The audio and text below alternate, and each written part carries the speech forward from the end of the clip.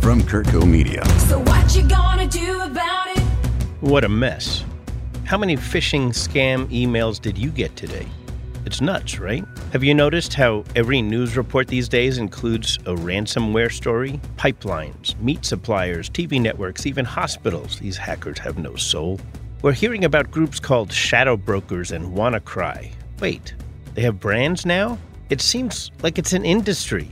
The hackers have offices, hacker employees, health plans, paychecks, bonuses. Some apparently operate out of Russia. And of course, nothing happens in Russia that Putin doesn't say is okay. It's kind of a war, right? It's like accelerating like a war, one that doesn't seem to have any borders, no rules, no beginning, maybe no end. Sometimes it's about stealing secrets, other times it's about money, ransom, and it hits us wherever we're most vulnerable. If someone isn't paying attention in your company, or for that matter, in the U.S. Department of Defense, bam! Some hacker company has a backdoor way to shut down oil or power or just about anything. And what's made this easiest? Apparently crypto, Bitcoin, ways of getting paid ransom that aren't easily trackable.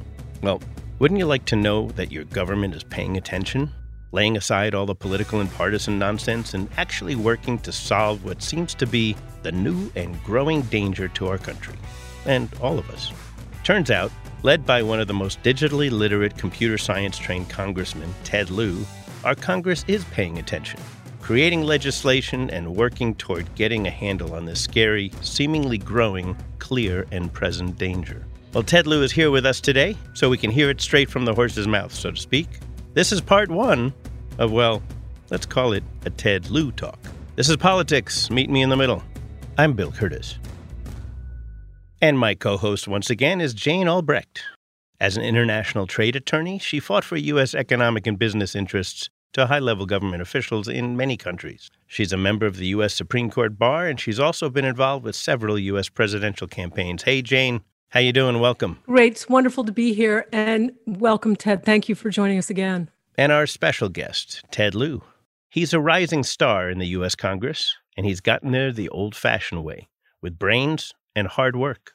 He's a 3-term congressman from California, but he's worked hard not just for his constituents in California, but for all Americans.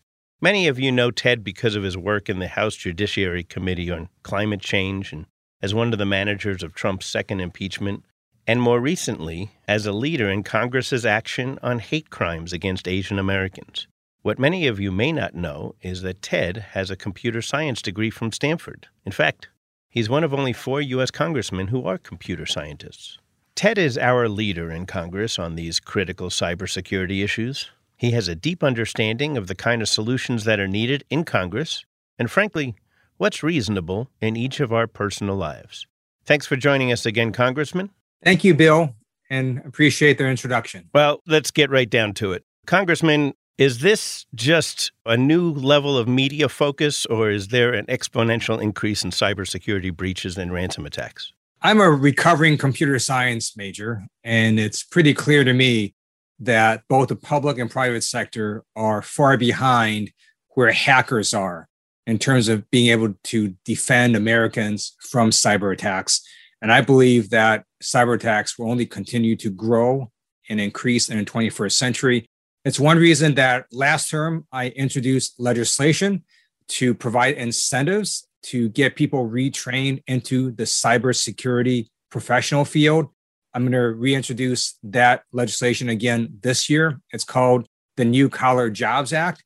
And I think we need to get a lot more people into these cyber fields in order to help protect Americans in both the public and private sector. Well, there are so many bills that you have been part of in this regard, and we're going to talk to you about a few of them here. But maybe you could just lay out for us what you think are some of the biggest cybersecurity threats to us today.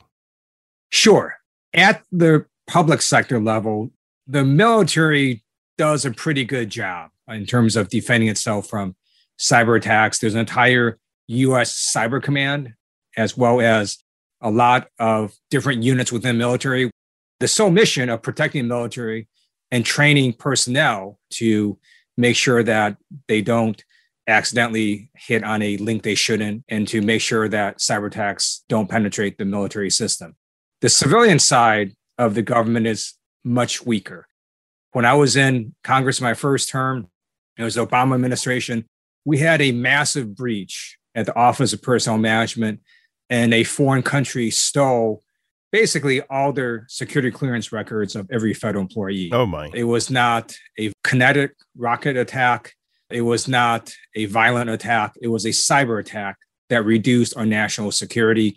This foreign country now has a treasure trove of potential blackmail information about federal employees. And we took a look at it. And first of all, why is a human resources agency protecting what has been called the crown jewels of American national intelligence? It's sort of crazy. It'd be like having the Department of Agriculture protect our nuclear launch codes. You just wouldn't do that. So I worked on a bipartisan basis to see if we could get this database moved out of the Office of Personnel Management, and we were successful in doing that. U.S. Cyber Command now protects this database. So there's all sorts of things going on the civilian side that you just have to fix and make sure that we don't keep it open to hackers. Ted, is it reasonable to think that perhaps now we should take certain types of information, even in this day and age, offline? It's very interesting you asked that. With the breach at the Office of Personnel Management, there were IG reports that had looked at the security of the computers used by OPM, it's known, the Office of Personnel Management. And with each successive report, you'll see that the IG kept getting more and more alarming in what they were reporting. And in one report, they literally told OPM to shut down its computer systems. Unfortunately, OPM did not do that. That's one reason this breach occurred. It's also one reason I was one of the first members of Congress to call for the resignation of the head of OPM, and that person, in fact, did step down. We're seeing continual problems even today, and we saw them under the Trump administration as well. This is just going to continue, and that's why we need to increase cybersecurity, both at the public sector as well as in the private sector. Ted, with the hacking of the OPM records, the national security clearances, was it clear that this was done by a foreign adversary and not by just a criminal gang? That's a great question. The public reporting is that this was done by a foreign actor. What we're seeing today is now a combination of foreign actors as well as criminal gangs and criminal gangs that are within foreign countries in which the foreign country is complicit with this criminal gang operating. So you have different variations of these hackers, but the bottom line is you have way more sophisticated hackers than the targets that they're trying to make the attack on. But with the OPM hacking, does the government know what country it is? I believe that information is classified. The public reporting is that it was a foreign state actor. And by the way, it doesn't really even matter at some level what that foreign state actor is, because that foreign state actor can also sell those records to other foreign state actors. And so just the mere fact that it was stolen is in of itself a very big problem. Ted, last December, and this is incredibly timely because obviously Joe Biden is about to chat it up with Putin. So I think this is a good time to talk about it. But last December, after a pretty major hack, you said that the scope of this hacking operation is alarming and demonstrates what we already know. Russia is not our ally and Vladimir Putin is not our friend. So under those circumstances, Ted, how would you see America's policies on dealing with Russia changed? I hope President Biden discusses with Vladimir Putin the issue of these cyber attacks. They're coming directly from the government of Russia, and they're also coming from hackers who are based in Russia. Which we know nothing happens in Russia without permission, right? It's unclear whether these hackers are doing it with the permission of the Russian government or if they're doing it by themselves and the Russian government doesn't know.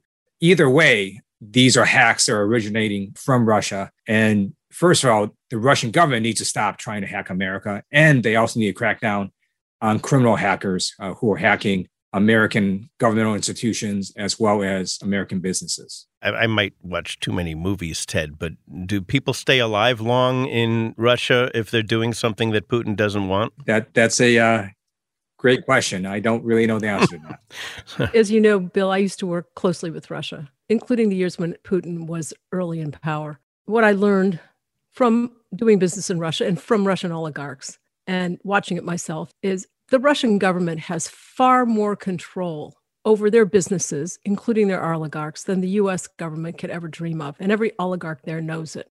And furthermore, I was there when they were laying fiber optic cable, and the Russian government wasn't going to let it go in unless they had a way to access it. So in my view, whether the Colonial Pipeline hack, for example, was pure criminal gang operation, if Putin didn't encourage it, he certainly didn't mind it. And the minute he wants it to stop, in my view, it'll stop. We'll be right back with Congressman Ted Lieu and Jane Albrecht. Hi, I'm Robert Ross, host of Cars That Matter. You might be wondering what makes a car matter, and I have a feeling you already know the answer. Some cars have changed history. Some you can hear a mile away. Some have lines that make your heart skip a beat. If a car's ever made you look twice, then I think you know the ones that matter. Join me as I speak with designers, collectors, and market experts about the passions that drive us and the passions we drive. Cars That Matter, wherever you get your podcasts.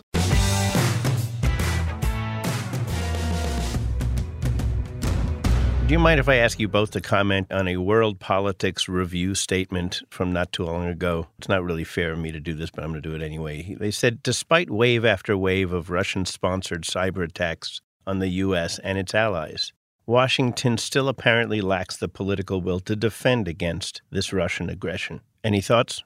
I think that's correct for the civilian side of the federal government. Again, the military side is pretty good. Military side not only has very good defensive capabilities, it also has very good offensive cyber capabilities. But the problem is you've got a number of governmental institutions on the civilian side that don't have enough cybersecurity. And then the private sector is just all over the map in terms of their cybersecurity defenses. Some institutions, like financial institutions, are pretty good.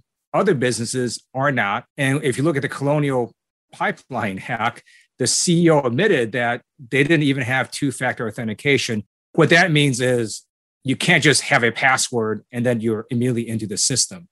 Well, with two-factor authentication, you would need something separate, such as a separate physical ID card with a PIN number attached. At the Colonial Pipeline, you just need a password and you were in the system. And so that itself showed how lacking in cybersecurity that the company had. So we just need to have a lot more companies upgrade their cybersecurity defenses as well as their cybersecurity practices. And of course, in the pipeline issue, it really kind of demonstrates our kind of domino effect, right? Because it turns out they shut down the oil not because of the hack, but because they wouldn't have a way to charge people for the oil because the hack shut their computer system down. Is that correct? I don't know all the details, but it's very clear that if you have a business that either has a service that's very critical, such as a hospital, or a lot of records that they can lock up, or it's related to critical infrastructure, then anytime a hacker goes in and messes up your system, people are going to be harmed.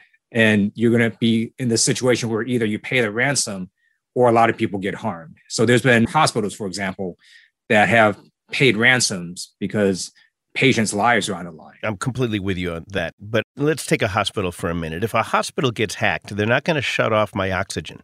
They're going to have other problems. They may not be able to dispense medicines or what have you because they won't have good records, but they're not going to shut off a critical infrastructure. Shouldn't we as a country kind of have a strategy and a plan for such a thing as the pipeline where you don't actually shut off your community if it's not directly attached to a computer system? You really shouldn't care whether or not you're properly billing for the oil that you send. Ted, to what degree can the U.S. government mandate that things happen in the private sector? We clearly could.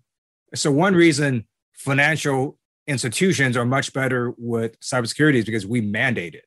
We've literally passed laws, and there's a number of regulations telling financial institutions how to better protect their data. We could do that to other industries. We really just haven't. But as these hacks continue to increase, it may be worth looking at what other industries we should pass laws and regulations, because clearly it's something that keeps occurring, and these businesses apparently are not learning to protect themselves better. What kind of things can the government mandate? We could simply mandate certain standards that they must meet in terms of cybersecurity. We could even mandate that they actually just get cybersecurity in the first place. You'll be shocked. There's still businesses that don't have any cybersecurity. There's all sorts of things that we could mandate. One of the things that we heard in our first 2 episodes of our Hacked series here is that one of the most vulnerable areas is Microsoft. And just email alone is creating a wide open door to people who want to hack companies. Shouldn't we be a little more involved in something that prolific as a Microsoft if they are creating open doors to hackers? Well, so I think there's 2 things going on. One is emails and phishing and those sorts of attacks. Another are the operating systems that, for example, Microsoft has or Apple has and so on. And the reason that you get all these software updates all the time is because these companies realize that they have vulnerabilities and trying to patch these vulnerabilities and to update their software. It may be that at certain points in time, Microsoft is particularly weak. They'll fix it. And then another day, it'll be an Apple weakness that someone discovers. I think it sort of depends on what point in time you're talking about. And I think companies are trying hard to fix the vulnerabilities in their system, but it's difficult because hackers are very, very smart people. And when they find vulnerabilities, they're going to exploit them. But when companies realize it, then they will send out these patches. And one of the best things that people can do is make sure that they upgrade their software and put in all the patches when these companies tell you to do so. When you use the term vulnerabilities, Ted, you remind me of a recent bill that you were integral in presenting. I think it was called VDPs, or Vulnerability Disclosure Policies. Can you talk to us a little bit about that? Sure. This has to do with intelligence agencies knowing about these vulnerabilities and then basically exploiting them without sort of telling the company. So I have 2 bills on this. One basically tells our intelligence agencies, look, you've got to come up with some process to determine which vulnerabilities you should actually tell the company, because a lot of people could be harmed if that vulnerability is exploited by a hacker. And for those that you think are so critical that helps American national security, we get that you might want to keep that to yourself, but you need to have some sort of process that Congress, American people can have confidence in, so that if it is in fact a vulnerability that could affect a lot of people and could harm a lot of people, that you tell the company so they can fix it. Another issue related to vulnerabilities has to deal with government contractors. If you're dealing, for example, with a third party, they don't have to disclose the vulnerabilities in their software. So we have basically written legislation that says, no, if you're going to contract with the government, you got to disclose any vulnerabilities in your software so we could take a look at that and figure out if, in fact, we want to contract with you. Interesting. Ted, isn't every organization, government and private industry, only as strong as their weakest link? Because any employee, if they click on the right email, the company's going to have a problem. Yes. So what happens in these cyber attacks is you'll see 2 ways of intrusions. One is through technology, but a very common way, and perhaps even more common, is through what's called social engineering. They simply get an employee to do something they shouldn't. And so if an employee clicks on a link they shouldn't have, it might then allow a virus to enter the system. Or if an employee divulges information that they shouldn't, it may allow a hacker to enter the system. So training employees is really important. I know that in the military, I'm still in the reserves, and every year I have to go through an annual cybersecurity certification training. And then every now and then there are fake phishing emails that are sent to military members to see if we'll click on it, and then we'll be told. Ooh, as a test? Cool. That's actually a good idea. Yes. I can bet you that many private sector companies just don't do this, right? You have to spend money in cybersecurity. You got to spend money training your employees. You got to spend money hiring people to try to see if your employees actually were in fact trained. So this is a cost, but as the cost of hacking increase on businesses, perhaps you'll see businesses take cybersecurity more seriously than they do now. Absolutely. Ted, did you ever get caught? Not to my knowledge. No. Well, Ted, we're going to take a 30-second break. We'll be right back. On Medicine, We're Still Practicing. Join Dr. Stephen Tabak and Bill Curtis for real conversations with the medical professionals who have their finger on the pulse of healthcare in the modern world. Available on all your favorite podcasting platforms. Produced by Kurtco Media. Spoiler alert. Next week, tips on how to avoid your own personal cyber attack with Congressman Ted Lieu and Jane Albrecht. This one is interesting. The Space Infrastructure Act. You actually are directing Homeland Security to designate a space systems service and technology as a sector of critical infrastructure. Is that something brand new that you're bringing to the floor? Yes, this is bipartisan legislation that I'm introducing. Right now, there is about 16 critical areas designated as critical infrastructure, such as transportation, such as energy. However, the space sector is not so designated, even though with every passing day, space becomes more and more important. Your banking transactions at the ATM, for example, rely on space satellites. GPS that you use to navigate around relies on space satellites. Communications with other countries relies on space satellites. And so you can imagine the problems if hackers are able to access these space satellites and control them for nefarious reasons.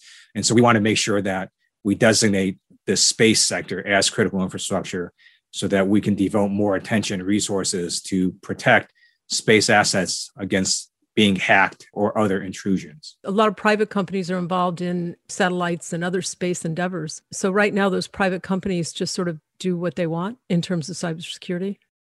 Well, it's not just space. Right now, largely, unless you're in the financial services industry, every private company just does whatever they want in terms of cybersecurity. And that is unfortunate because some of them do a very bad job at it. As the Colonial Pipeline hack showed, they weren't, even doing something as basic as two-factor authentication. I do have to say, though, that there is, for example, a cost to two-factor authentication. I remember when the military first implemented it, it was annoying. It was time-consuming. And for example, in the military, for me to use my word processor, I can't just have a password. I need to have a separate physical ID card, stick it in the computer, and have a separate PIN in order for me to even use my word processor. Now, if I forgot that ID card, I was useless for that entire day, or if I forgot that PIN. And so there is a cost to this, but it's also much safer in terms of preventing the military from being hacked. And I just think businesses need to take that simple step of going to two-factor authentication, have at least a second means of identifying you before you can enter the system. Beefing up our cybersecurity seems to be like supporting Mom Apple Pie in the American way. Where is opposition in the Congress coming on this? Or do you think these kind of bills will happily pass through both the House and the Senate with a 60-member Senate, filibuster-proof Senate? So I hope that we can get cybersecurity legislation through this term. There is a lot of pressing issues, such as the pandemic, right? Getting our economy back on track. And so the Biden-Harris administration, as well as the Democratic leaders in the Senate House, correctly prioritize making sure we suppress the virus and making sure we get our economy back on track. So I'm very pleased we passed the American Rescue Plan that is doing exactly that. And now we're working on the American Jobs Plan. But as we now see these hacks do some serious harm to Americans, I do think cybersecurity legislation will start to rise to the top in terms of priority. When does something change from hacking and ransomware to an act of cyber warfare? That is a great question, and I'm not sure anyone knows the answer. So I have asked that very exact question a few years ago of the administration. They didn't really know how to answer that. I think it's a very gray area. It is very unclear, and it's something we're going to look into more, but it is a very nebulous area. Part of it is also because it's oftentimes difficult to know exactly who did the hack. We can be sort of sure, for example, that it was done by a criminal hacker not affiliated with a foreign state actor, but we may not be entirely sure, or we might be mostly confident that it was a foreign state actor, but it could just be a criminal hacker. And so oftentimes it's hard to identify exactly who did the hack.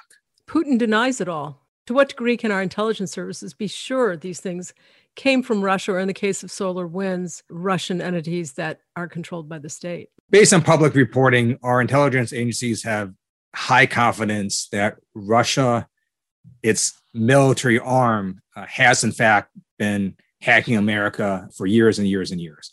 In addition, you've got criminal hacking organizations in Russia that are also hacking American businesses and the American government. I think it's a little less clear exactly what their relationship is to the government of Russia.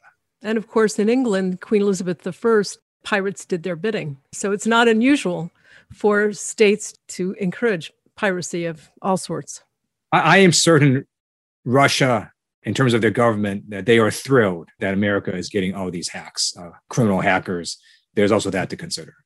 Ted, I'd like to talk a little about what's going on with this concept of kind of a borderless war. You know, if you look back into the late 60s and early 70s, when we were fighting in Vietnam, one of the things we found out, even as a defense military superpower, is fighting a guerrilla war was not in our DNA. We really weren't great at it. This is kind of like the ultimate guerrilla war, right? It has no borders. We never know where the hackers really are, who is subsidizing them. Are they state-sponsored or lone wolves? This seems like we need to kind of rethink how we fight such a war. What are your thoughts on that? That's a great question. It's not even just that the hackers always seem to be one step ahead of the public sector and private sector in America. It's also that a lot of this, again, is just human beings taking actions that you don't want them to take. And so if you've got, for example, over 30,000 people working at the FBI, it just takes one of them that has access to the system to make a mistake, click on a link they shouldn't have, and you could have a cybersecurity problem. Or consider, for example, the NSA, probably one of the most secretive organizations on Earth. They probably have some of the highest technology in terms of protecting their systems. And we know a lot about the NSA. Why? Because Edward Snowden walked out of NSA with a whole bunch of NSA secrets.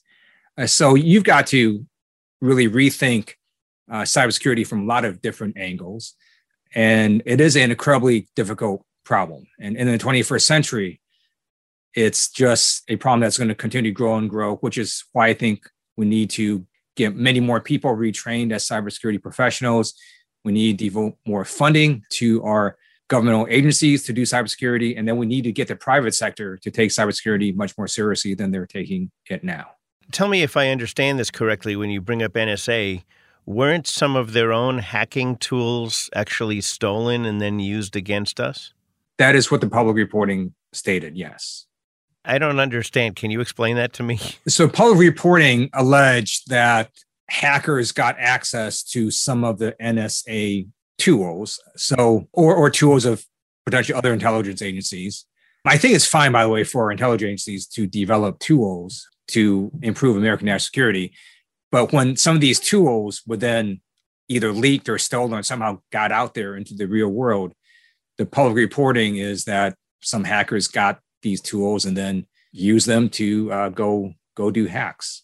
So obviously there's some tools there that exist. Would it be putting you in a terrible spot if I asked you to share with us what the USA capabilities are in the world of hacking ourselves? Are we good at it?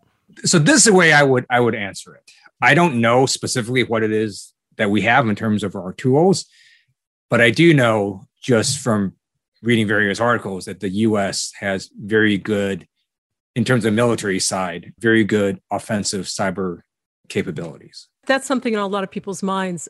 Militarily, we're unquestionably the most dominant military force in the world.